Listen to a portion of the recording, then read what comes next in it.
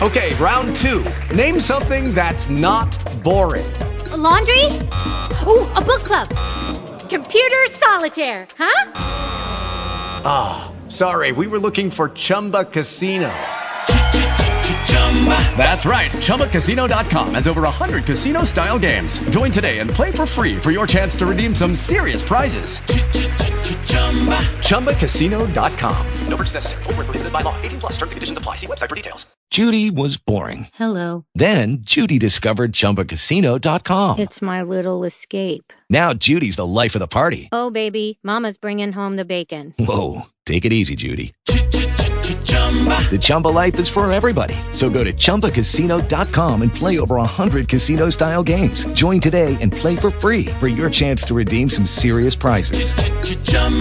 ChumbaCasino.com. No purchase necessary. Void where prohibited by law. 18 plus. Terms and conditions apply. See website for details.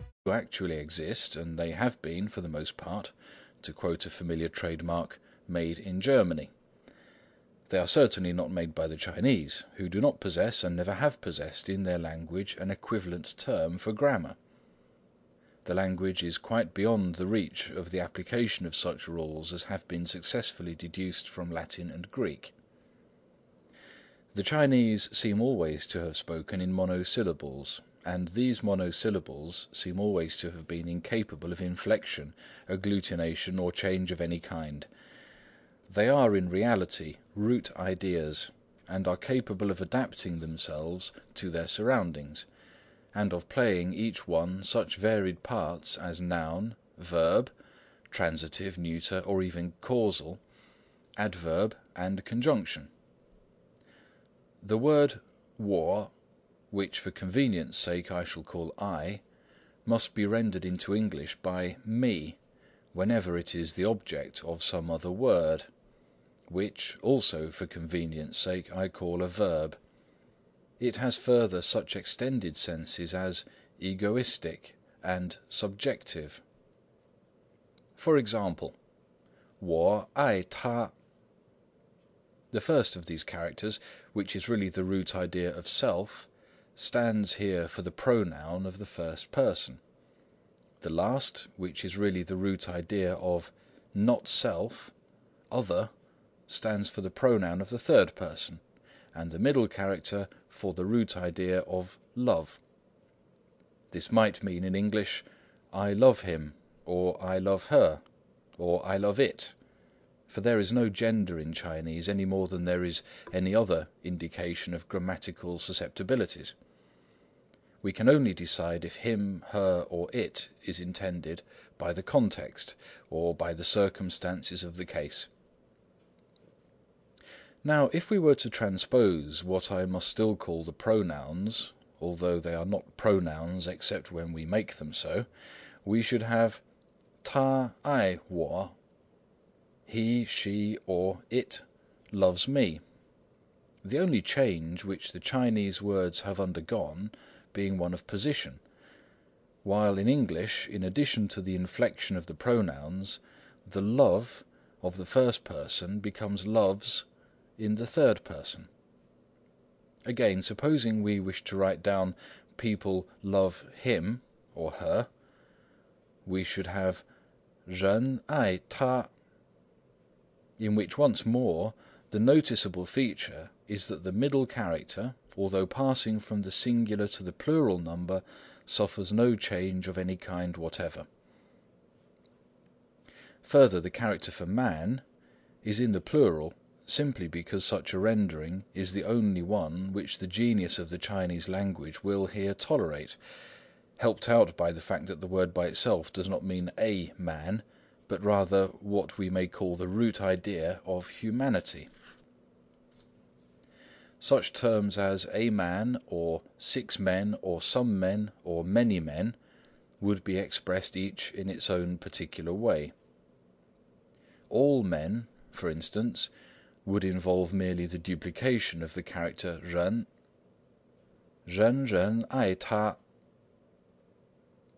It is the same with tenses in Chinese. They are not brought out by inflection, but by the use of additional words. 来 is the root idea of coming, and lends itself as follows to the exigencies of conjugation. Standing alone, it is imperative. 来, come, here.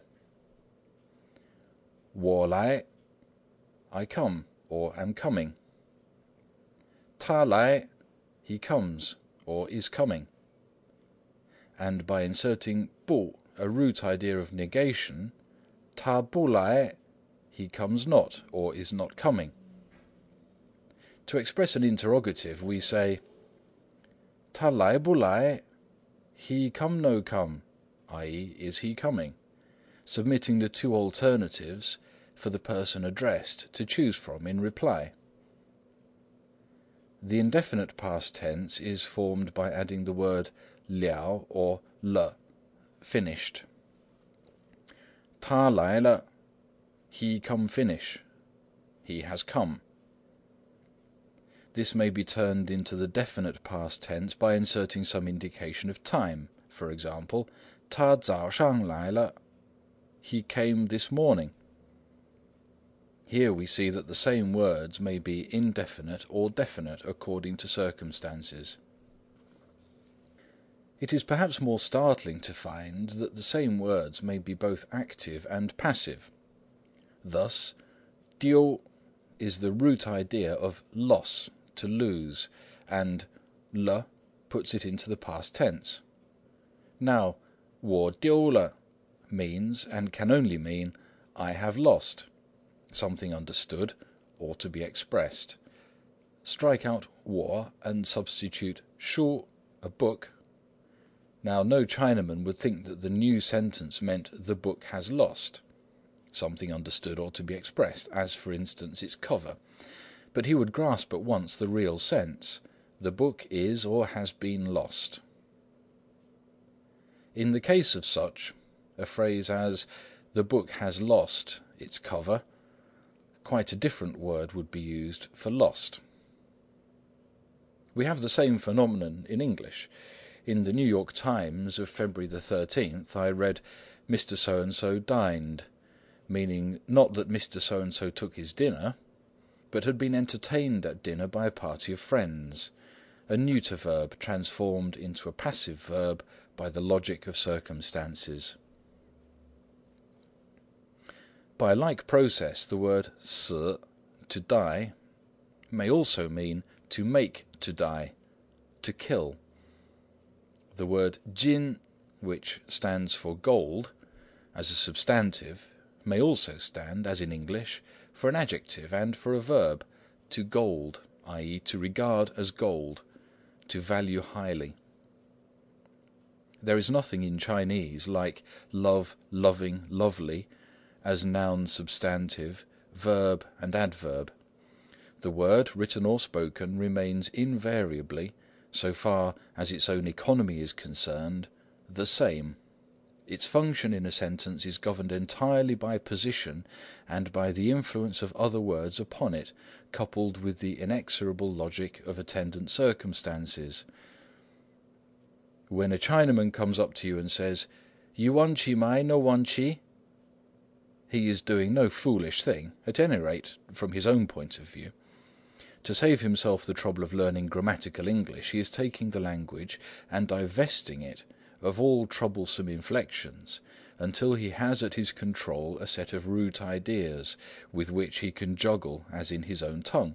In other words, "You want chi mai, no want chi" is nothing more nor less than literally rendered Chinese. 你要我不要? Do you want me or not? In this pidgin English, he can express himself as in Chinese by merely changing the position of the words. He want chi mai, my want chi he, my belong Englishman, that knife belong my. Some years back, when I was leaving China for England with young children, their faithful Chinese nurse kept on repeating to the little ones the following remarkable sentence.